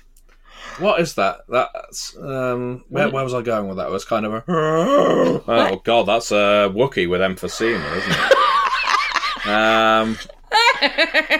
it? So yeah, I was at PDXCon, which is Paradox Interactive's big gaming convention. I think they only do one a year. It took place in Berlin. I was there with Matt McElroy, our colleague and director of operations here at Onyx Path Publishing, as well as a man of many hats, including Drive-Thru RPG and Flames Rising. Anyway, we were at PDXCon to meet with fans of our World of Darkness and specifically Vampire the Masquerade offerings. We had some wonderful meetings with people from Paradox, with other licensees, including Epic Games, Modifius, and yeah, we got to just meet a hell of a lot of people. We were going to be running games, and in a way, it's good that Modifius were running games because we didn't really get an opportunity. We had so many people coming up to us asking about Chicago by Night, Cults of the Blood Gods, and we had the full manuscripts for Cults of the Blood Gods and the Chicago Folios there at the convention. And so people were just able to come up to the table and read them. And probably the most pointed thing that I could take away from PDXCon is just how universally positive everyone was. And so there's a reason for that. When you've got a company-themed convention, people who are going to it are automatically buying into what that company has to sell. Right. Speaking pragmatically. Yeah, they wouldn't be going to PDXCon unless they liked what Paradox does. Right. And yet, not all of them knew what Onyx Path did, but they were coming in with a sense of optimism. Whereas if you go to a mainstream gaming convention, it's quite possible you'll like some games and not like others, and you may wish to express your views of our booth that you would have done Requiem differently if you had been the developer. Oh, yes. To which I have to say to you, thank you for your opinion, with a big smile on my face. Now, yes. Anyway, but we had none of that at PDXCon. It was just people who were either already familiar with what we were doing and loved it, or people who didn't know who we were and were just really eager to know. And so we didn't stay restricted to the World of Darkness. We talked about a whole heap of games, and we had no time to run anything. We were just constantly talking to people and giving out links to our backer kits, where our books are on sale. So yeah, it was a really exciting opportunity to meet some potential new fans and customers, and something I'm hoping we'll do a bit more of, going to conventions, I guess, that aren't necessarily within our normal wheelhouse. Mm-hmm. Yeah, I know that Matt's talked a little bit about maybe spreading us out to various cons that are close to all of us. So, like, I would hit up some of the, like, East Coast, Northeast cons, maybe, and check them out for him, and, like, kind of, just see where things are, to see where we want to go in the future. But yeah, I find that with Paradox Interactive, like, most people that are fans of one of their games, at least most of my friends that are fans of one of their games, are fans of all of their games. Yeah. Like, most of my friends who like Crusader Kings also like Stellaris and Battletech. Yeah. So yeah, it must be cool to be in such like a positive environment where that kind of thing's going on. I think Save Against Sphere was pretty positive too, only because it wasn't company based at all. Like, there wasn't an Onyx Path booth. There was just us there. It was just me, Eddie, and Rich, and I had no pressure to run Onyx Path games if I didn't want to. Like, I had on the schedule to run an Onyx Path game and then 2 other games, one of which I worked on, one of which I didn't, and that's fine. You can do that. And I actually got to play. You ran a game of Parsley for me and like 11 other people. I did. I ran Parsley, and it was super fun. I love Parsley. If anybody out there doesn't know what parsley is, it's not spelled like the herb. It's spelled like parse, like Parsely. A lot of people have heard of Action Castle and not Parsley. Action Castle is one of the Parsley games in which the person running the game plays the role of the computer or parser, and everybody else collectively who's playing, it can be one person, it can be 100 people, they play the role of the user, the player of the computer game. And so they'll give commands like, go north, and I'll tell them what happens when they go north.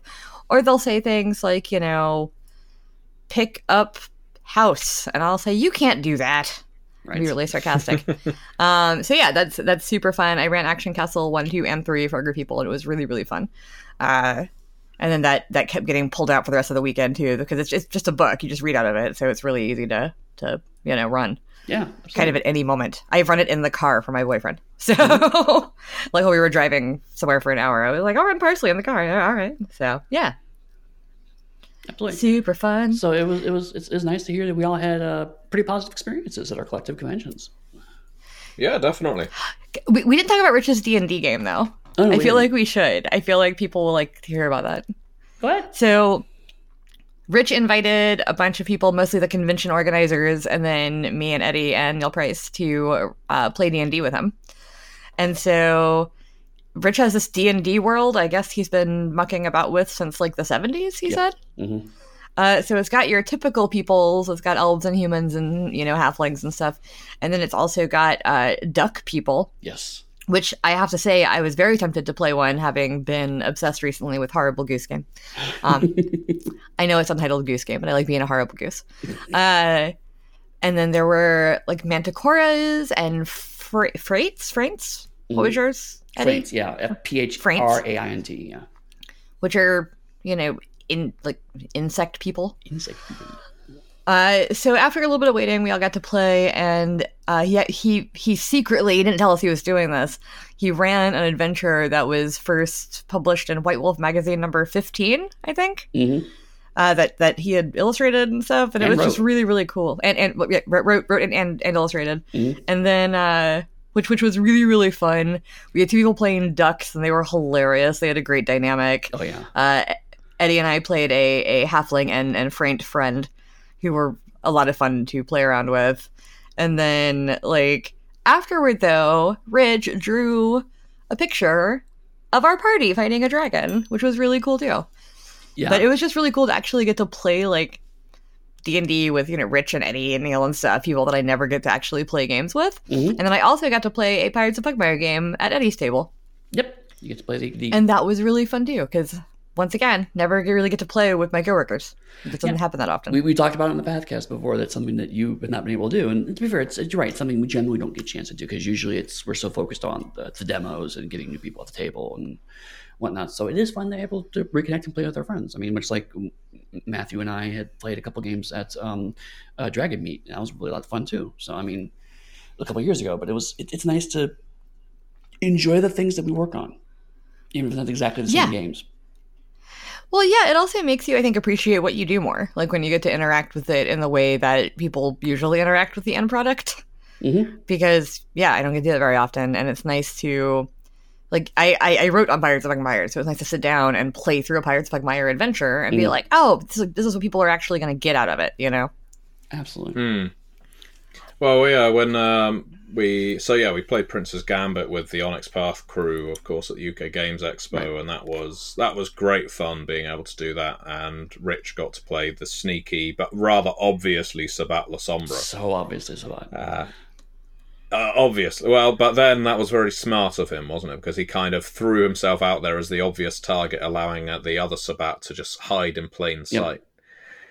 But yeah, some of the attendees at PDXCon, they were mostly there to play video games, some of them on a grand scale, and it was just wonderful seeing so many people enthusiastic about their hobby. Mm-hmm. It's a slightly different hobby, it's video gaming, but the pomp and ceremony around game announcements, for instance, I know that's I guess off topic to Onyx Path, but Crusader Kings 3 was announced at PDXCon. And so I was at a VIP party the night before the convention opened. And it was at the Funkhaus, which was attached to it was at the convention venue. But much of the convention venue was curtained and barred off. And there was security. And I was going around with my cocktail and sort of snuck past security, went through some curtains, and watched the audition, the rehearsal for the Crusader Kings 3 announcement. So I knew the night before. Because there were a bunch of Paradox people there, some of whom I knew from when I was working up at Paradox Arctic. And they were all very excited about why these monks were there. There were monks at PDXCon, and they were genuine monks in robes. Wow. And they just didn't know why they were there. And I found them all in the auditorium doing chanting. And you couldn't hear it from the VIP party because there was a DJ playing and there was a pretty good sound buffer. Apparently this place is often used as a nightclub, so I guess the rooms have to be soundproof. Yeah, and they were chanting away on stage, and all of a sudden this guy comes out dressed as a king, and I am sure he is a games producer for Paradox, and he's dressed as the king from CK2. And yeah, he started going through his I'm proud to announce Crusader Kings 3, and I was just stood there mildly amused with drink in hand. But yeah, it was wonderful. Bloodlines 2 was there, of course, and Coteries of New York, and a whole bunch of video games related to World of Darkness and not related to World of Darkness.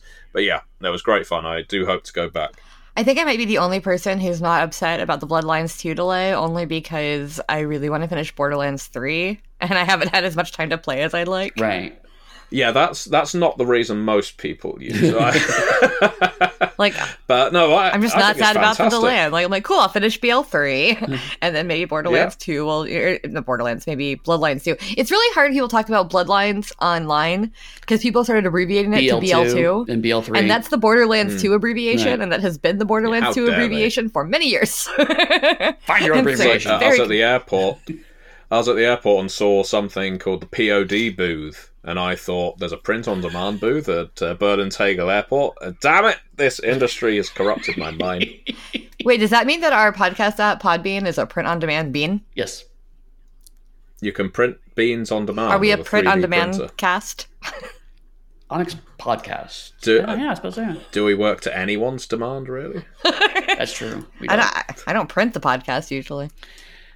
That's our new area we're going to move into. We're going to have printed podcasts. I don't think that'll do as well. No. Isn't that just a zine? Right. Badly photocopied 12 times over. I mean, especially with, panel audio quality like we just listened to. Right, exactly. There we go. The panel audio quality is the zine of the audio sphere.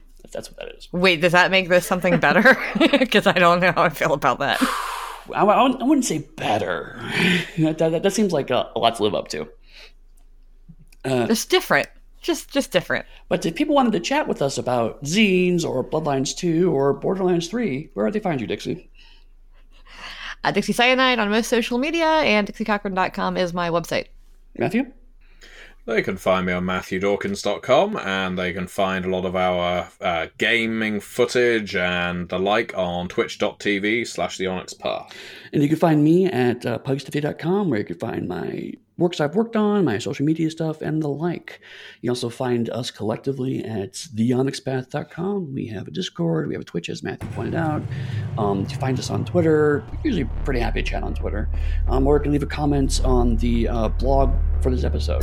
So we're always happy to hear from you. But as always, many worlds,